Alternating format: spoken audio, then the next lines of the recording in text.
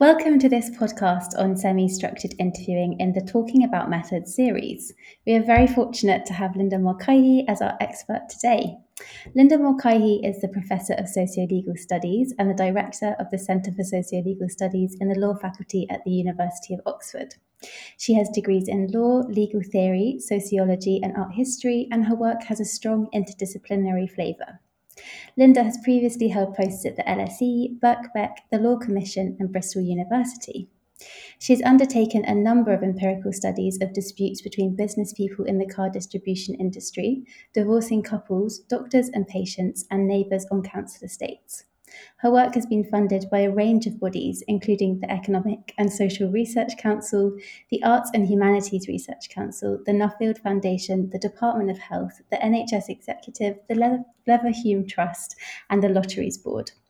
Linda's publications span a number of different topics, including the socio-legal dynamics of disputes, the design of law courts, feminist and relational perspectives on contract law, visual representations of law, and legal methodology.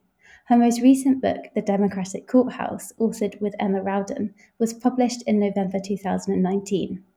Linda served as an editor of the International Journal of Social and Legal Studies for 10 years and is currently a member of the advisory board of the Journal of Law and Society. She is a former chair of the UK Socio-Legal Studies Association and is currently serving as a trustee of the US Law and Society Association. Linda, it's a real pleasure to be joined by you today for this episode of Talking About Methods. Thank you so much. So I was wondering if you could start by telling us about the sort of socio-legal research you do. Sure. Basically, I've spent 30 years just rummaging around in the legal system. And what I'm really interested in is how people experience the legal system, what I would call the phenomenology of legal system. So I've interviewed people about their experiences of going to court. I've done a lot of participant observation in courts and tribunals. I've talked to people about mediation processes. And about 15 years ago, my interest turned to the architecture of law courts. And I was particularly interested in negotiations between government and architects and users of courts about what the architecture should represent and the sort of values that got prioritised in those discussions. And I suppose what the placing of people in the courtroom tells us about the respect that they're afforded in the legal system. So that was another chunk of work. And then I've taken another turn recently. I'm working on two new projects. One of them is looking at people's experience of video hearings, which will be using focus groups and surveys. And the other one's a history of radical lawyering, which is an oral history and archival project. Yeah, so I'm old enough for there to be quite a lot. Sorry, that's such a long response. No, that's fabulous. Thank you so much. So one of the methods that you've used a lot in your research is semi-structured interviews. And I wondered what made that method suitable for the projects in which you've used it. Thanks. Yeah, semi-structured interviews are a really funny beast. And I suppose I wanted to start by just saying that people often say they do semi-structured interviews. It's just one of those things that people sort of patter out. And I think one of the things that we're really bad at is explaining what we mean by semi-structured, because there's a really big spectrum there between interviews that are completely structured. So, for instance, if you were doing a face-to-face survey in the street and asking people questions that you probably had some pre-codes to, and then the completely unstructured interview, if there is any such thing, because I think we always structure even by our facial expressions or the nudges or the initial question that we ask. If semi-structured is the bit in between, that's a really enormous span of different types of interviews. So for me, the extent to which you structure your interviews in advance should depend on a couple of things. The first is what research has been done before. What do we know? And if lots of research has been done, we might ask some very specific questions, which would mean you might frame more structured questions. But I think the second issue that you need to think about, which for me is most important, is who do you think the expert in the interview is? And I think that's quite an important ethical, epistemological, methodological question, because if I like to think that in most of my research, the expert is the interviewee. And if they're the expert, then my job as an interviewer is to listen to them and to be attentive to the way that they choose to structure their argument and the things that they choose to talk about. So I don't like it when I hear people saying that their interviewees went off on a tangent, because I like to think there isn't such a thing as a tangent. There's just a different agenda to the one that I thought people might have. And their tangents are often some of the most interesting things I think you find in your research. So I've used semi-structured interviews in quite a few projects. I suppose the one that I used it most in were sort of two related projects in which I did 50 interviews with doctors against whom a medical negligence action had been brought. And then I also did over 100 interviews, very in-depth, qualitative interviews with victims of medical mistakes. And, that took up quite a lot of my early career. And I suppose I was using semi-structured interviews in that situation because there was research out there on how patients felt about bringing a medical negligence action and how doctors reacted to being held to account in that way. But a lot of it was survey-based. And I think there were limitations to what the surveys could tell us. I think they could give us a whole range of information. But what I really wanted to do was a much more in-depth study. I wanted to talk to people about the meanings that they gave to experiences and actually how their story about the events and their stories about what had happened changed over time. So a survey will just, unless you do a whole series of surveys, a survey will just capture one moment in time. And I think what's so interesting about what I would call disputing narratives is that they are very mercurial and they change. And as people get more information, as they get more context, or they get older, or they get fed up of the story, their accounts and the way that they talk about their experiences changes quite significantly. And that was something that I felt I could only capture in person, giving them some autonomy over the structure of the interview and the story that they wanted to tell. So semi-structured was the perfect method, I think, for those studies. Thank you so much. That's really, really interesting. And I love this idea of disputing narratives that you've raised there. I wondered, so you've sort of touched on it, but whether you could tell us what the project design involved when you were planning to do interviews, and what was important for you to do and organise before you went into the field. Yeah, I'm not sure I have touched upon it much, actually, because there's an awful lot of project design to do. Well, because I was interviewing doctors and patients in this context were considered to be vulnerable people, and that some of the experiences that they had been quite traumatic. So I was talking to women and men who had been rendered infertile, people who had lost relatives that were very close to them. I had to go through quite a strict ethics application. And in one of the studies that took 18 months to get through the ethics committee in one health authority that I was working with. So I also had to think, obviously the ethics approval process was a really important one. Not because it's a bureaucratic process that you need to get through, but because it makes you think quite hard about your responsibilities to people and how you ensure that they are giving full consent to what may be a very difficult and emotional experience for them. So I think interviewing brought with it quite a big responsibility in terms of the type of people that I was interviewing. And I felt that I also needed to think about my well-being, because you take these stories away. And there are some stories that people told me in those interviews that I have never, ever repeated to anyone else because they are so horrific that I would not feel it was appropriate to burden anybody else with the knowledge of things that happen to people's bodies. So I think it's important to think about your well-being as a researcher as well, and how many interviews you want to schedule in a week. And that's really important because if you're planning, that will have an impact on how many interviews you can do or how long it will take to do the interviews. I obviously had to make myself really familiar with the work that had already been done in the field, and that helped me to put together a series of questions for my semi-structured, I call it an aide-memoire, other people have other names for them.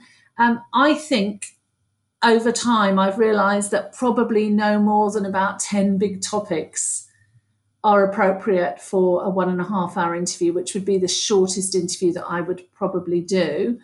And then people, you want to ask follow-up questions that just arise naturally if you're adopting a conversational style, which is what we mainly aspire to in semi-structured interviews, that people don't know you've got this list of questions, or they're not aware of it being a sheet of questions that has to be asked. It's much, much more conversational. So I think you have to think about what those topics are. And one of the things I make my PhD students do, as Ellie will know, is I make them justify why they ask every question by reference to the gap in the literature, because I think that really tightens up our thinking about what the purpose of those interviews are. I think you've got to be a little bit flexible as well, but I think that's quite a good way of looking at it. Something else that I have learned over time is you've got to think about where you'll be doing the interview. So if you're doing an interview with a professional person, it may well be you'll be sitting at a desk or over a table, and that means you can lean on something. If you're going into people's homes, as I have done for an awful lot of my interviews, you need to have the good old clipboard or something to actually rest that sheet on. And one of the advantages of only giving yourself 10 key issues that you want to bring up with people is that you can have that on one sheet of paper, because you really don't want to be flapping around with paper in the middle of interviews, because that can disrupt people. Thinking about what you're going to record it on. I know in another interview in this podcast series, Anna Bryson talks about the need to have two recording devices because of things that have happened to her in the past. But most importantly, I think you need to pilot the interviews that you're going to do. And I think you make an awful lot of mistakes during the pilot phase, and you realize that certain questions don't work. People don't understand a particular term. And then you should go back and redraft and often make it a little bit more informal in style so that it's easier to deliver. So I think that's really important. And then, of course, there are consent forms to be drafted, letters and emails to be drafted that you probably want to run past other people, and interviews to be arranged. One of the projects that I'm doing at the moment in the focus groups involves disadvantaged groups of people. We're particularly interested in going out to disadvantaged communities. And that has been quite challenging in thinking about the wording of the letters that we're sending out to people, or the messages that we're sending out to them, because we don't want to put them in a position where they may not understand the vocabulary that we're using. So I think those letters, emails, whatever, always have to be customised as well. So quite a lot of work, I think, to be put into project design. Yeah, thank you so much. So what was your experience of using semi-structured interviews? What insights do you think it added to the project that would not have been possible if you'd used other methods? Well, I think this goes back to the question of who's the expert. And if one of the reasons that you're using semi-structured interviews is that you want to give some autonomy to your interviewee to shape the sorts of issues that are on the table, or the way in which they formulate their narrative, or the things that they mention. I think one of the really interesting things about semi-structured interviews then is that you are inevitably involved in co-production of data.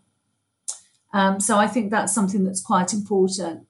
And as I've said before, sometimes I think when especially you're an early career socio-legal researcher, or you're a little bit nervous about interviews, you do try and impose your structure on the interview, because you think you've got to get through that, and all the interviews have got to be exactly the same. And actually, it's probably impossible for every interview to be the same. I did one yesterday, and I could just not control the interviewee. Just decided in the end to sort of let it go. But I think that's quite important. People often raise things that you haven't thought of in preparing your aid memoir, and actually those are often really important things, because they're seeing the world from a different perspective. And if you listen, that may then be an issue that you bring up in the next interview, that you've got things to learn by the agenda that people set.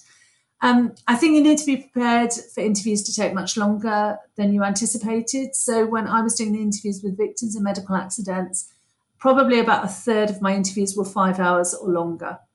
And I had not anticipated that. I thought I was going in for 1.5 hour semi-structured interviews. And I very quickly realised that when people are bearing quite intimate details of their life to you and going through quite painful experiences, that you can't leave them.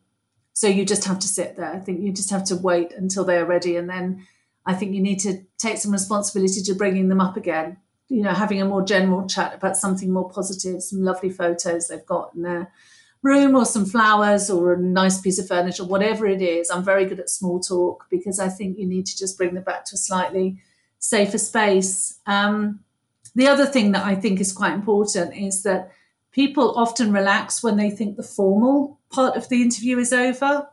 And you need to be prepared for that, because they will often give you really useful data after you've finished answering your questions. So you might want to think about also recording that.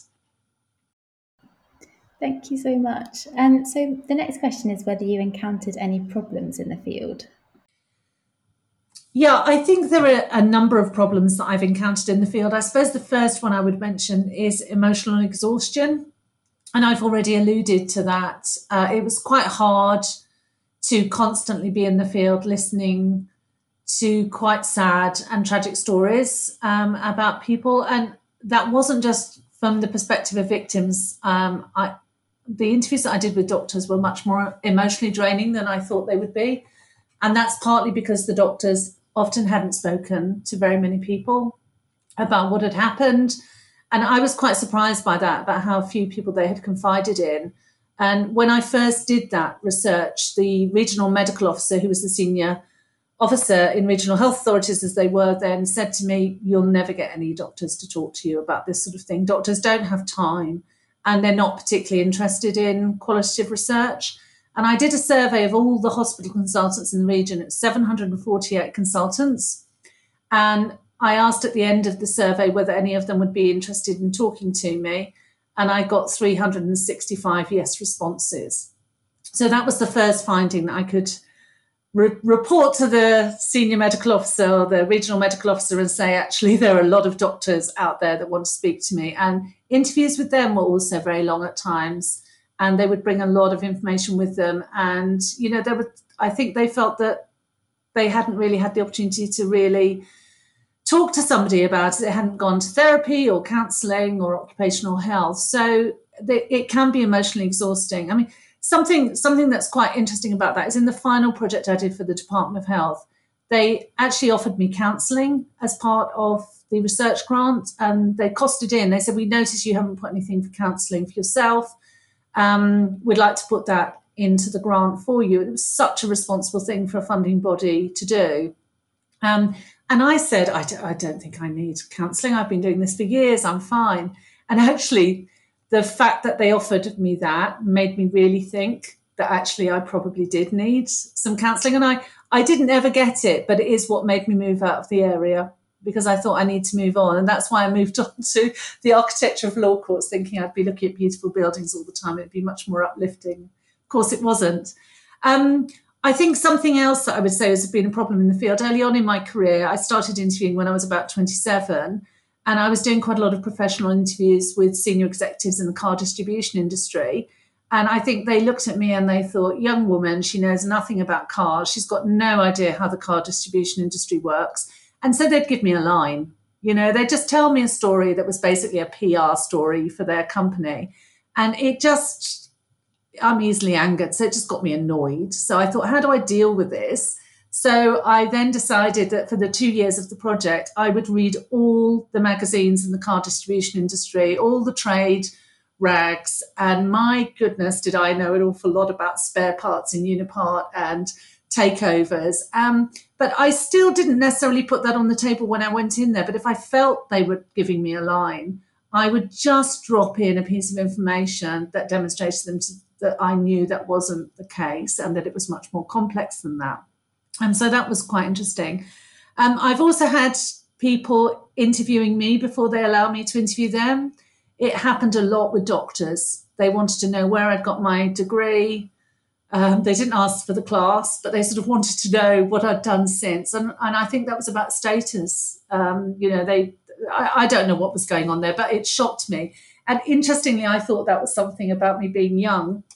But I did an interview yesterday with a radical lawyer from a law centre who interviewed me before I could interview him. He wanted to know what my politics were and we went into a lot of depth about shades of left-wing politics and which particular type of left-wing politics we were talking about.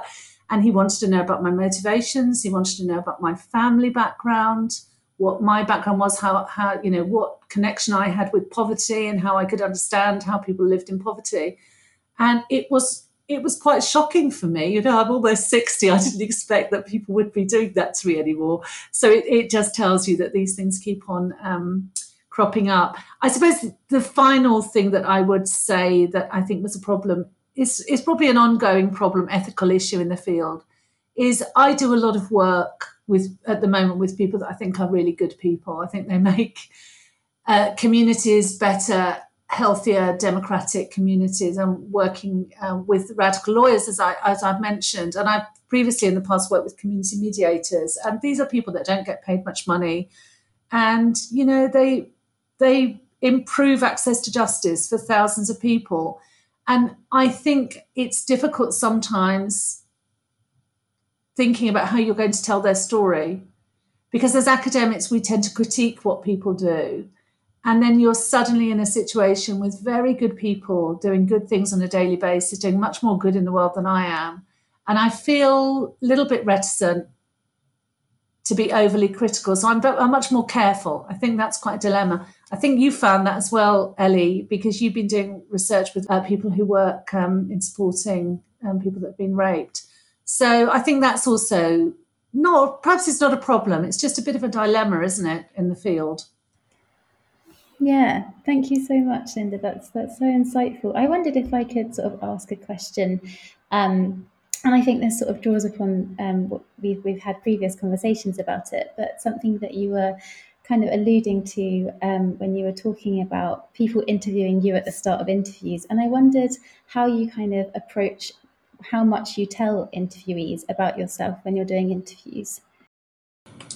Yeah, that's a really interesting question. So I think it differs according to the project.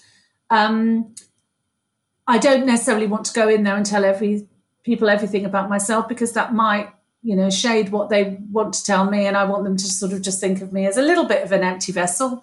But then there's no such thing as an empty vessel, and we know that's feminist methodologies. So sometimes I think it can be highly relevant what you tell them. So when I did the interviews with doctors, the reason I'd become interested in medical negligence in the first place was that my uncle was wrongly diagnosed, and he died about a year after that misdiagnosis. And I was very close to him. And before he died, he asked me to help him make a complaint to the health authority. He didn't want to bring a claim, but he did want to make his experiences known to people. And I felt that when I went to talk to doctors about mistakes they had made, that it was important to tell them that that was my motivation for coming into the field, that I understood from a patient's perspective what harm could be caused as a result of that. Now, in that situation, I think it was really justified and important to put that on the table, because I think what I'm putting on the table is my bias. Edwin Cameron in the South African Constitutional Court always said that he was very happy to be out as gay, because then litigants who came before him could guess what his views would be on certain situations, and if they wanted to challenge him as having a bias, they could do. And so in that sense, I think it's about transparency. So that's very far away from the sort of scientific model of interviewers as objective and as impartial and not bringing things with them. The circumstance I gave you yesterday, where a radical lawyer was questioning me about my credentials, I think it was relevant to tell him then that I used to work somewhere called the Bethnal Green Rights Shop, that I've often done a lot of pro bono work with NGOs, because I think he saw me as somebody that could be trusted to give a fair account of his story. And I don't think in that situation that he would have allowed me to interview him, because there was a mistake in communication. There was somebody else that we got in touch through somebody else. There'd been a mistake in the way that they described our project, and he thought that it was a very different sort of top-down project, and it was very bottom-up. I'm very interested in the people that fueled the movement, and I don't think he would have given me the information if I hadn't told him what I did about myself and my family, the fact that my father was a shop steward for a while, was quite significant to him, for instance. But so I think it changes with every project, really. Of course, what I will do in both those instances, I will always make it clear what happened in the methods section, because I think it's important for my readers to know that I had given that information, and that might colour what people told me. Yeah, thank you so much. I wondered if you could tell us a bit about how you set about analysing the data once you've produced it.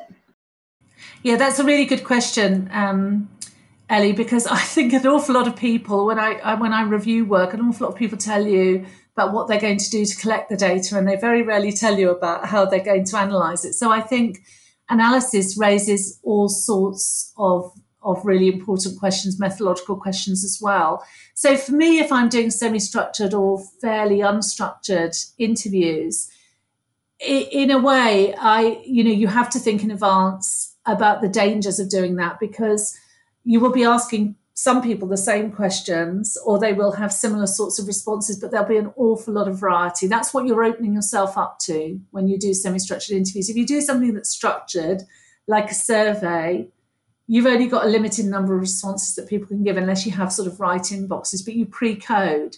So in effect, you've sort of done your analytical frame when you're drafting the survey and collecting the data.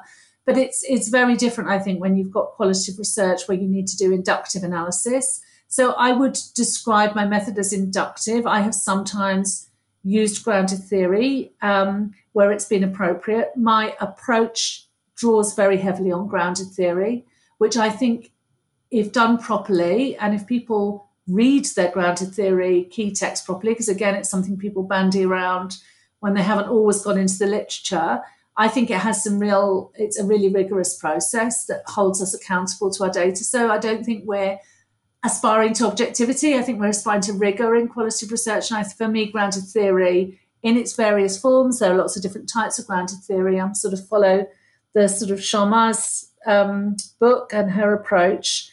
I think it can be really valuable in making me rethink my own assumptions.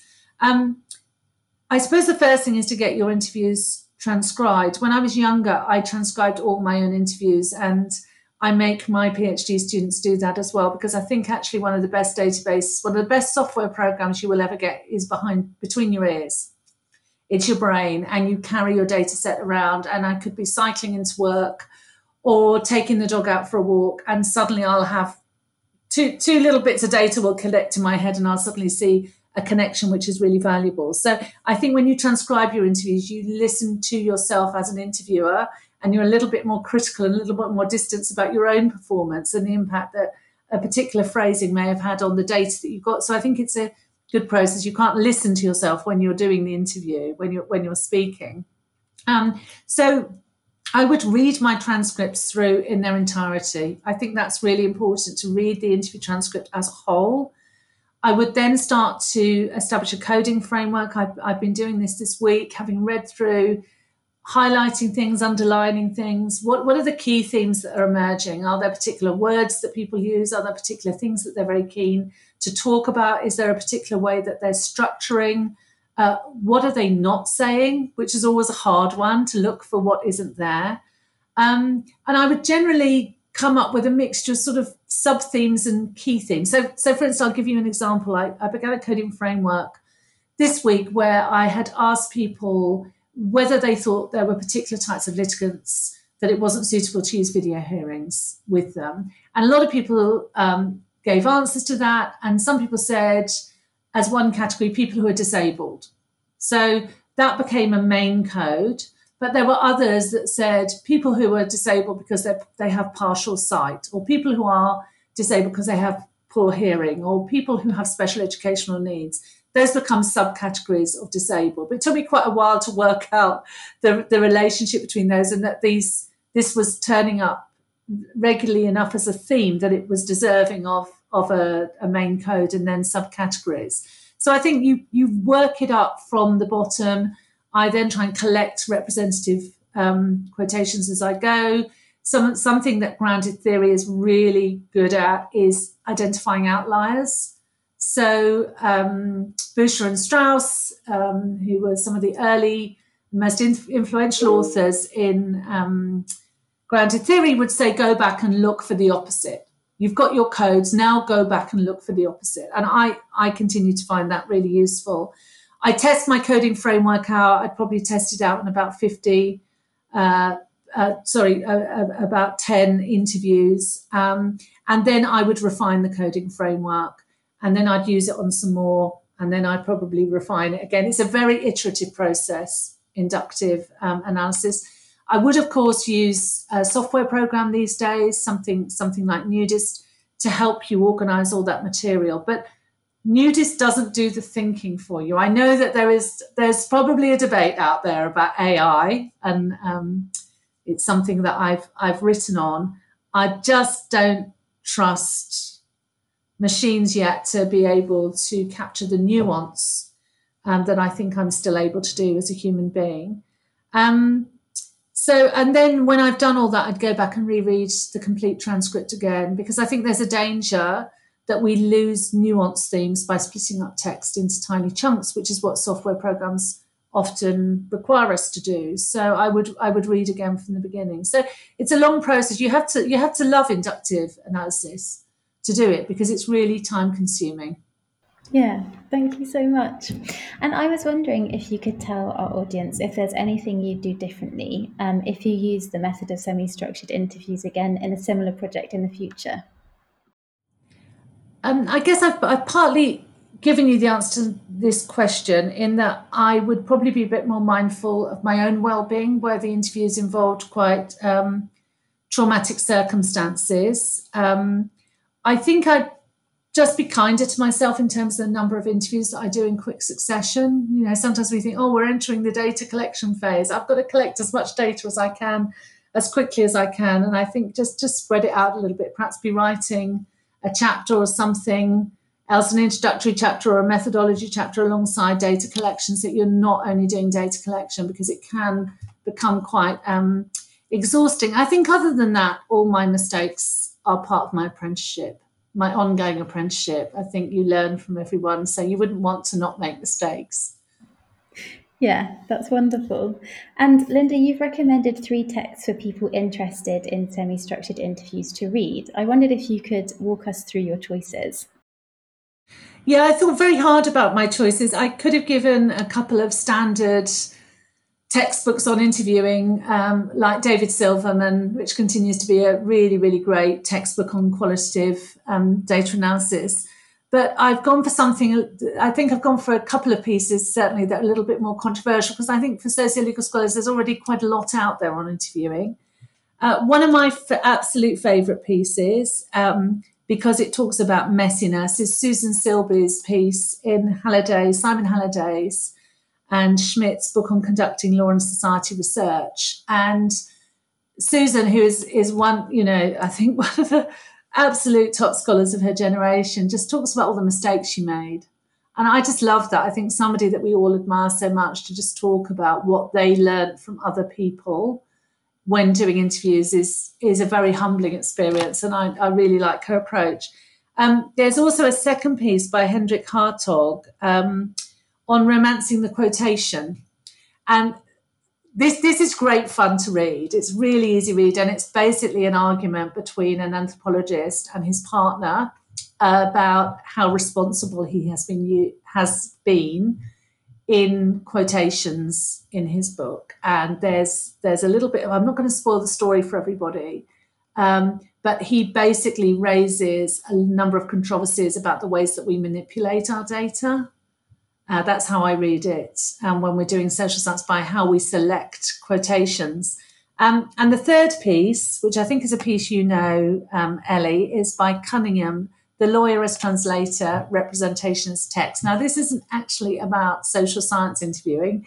It's about a professor who ran a clinic in a law school, and how he interviewed one of the clients and how he got it wrong, how he got it badly wrong, and the way in which he talked, but he didn't listen.